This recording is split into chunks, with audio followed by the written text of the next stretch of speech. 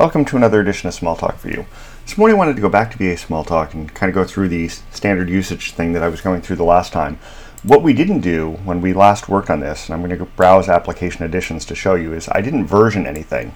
So I was working on the counter app, and I will go down here in this tool and we'll go down to the C's, and we'll find the counter app is going to be in here because of course in NV you can't possibly lose anything. It's going to be here. But I didn't version or release anything. So you notice that if I do this, if I load here, I'm just going to get, so let's browse the loaded edition.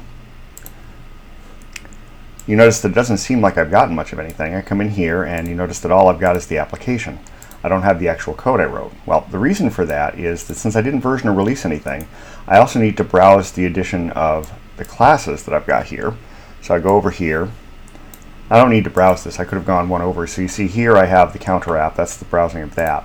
And I can go over here, select the counter and the counter app, and I can do this. I can either browse the editions or I can just load the editions. So once I browse them, I come over here and you see here I've got the two editions I've got in there, and I can just load this and then everything will come back. If I go back to this window now and I have counter app, well actually that doesn't update, so let's go ahead and go to Tools, browse the applications,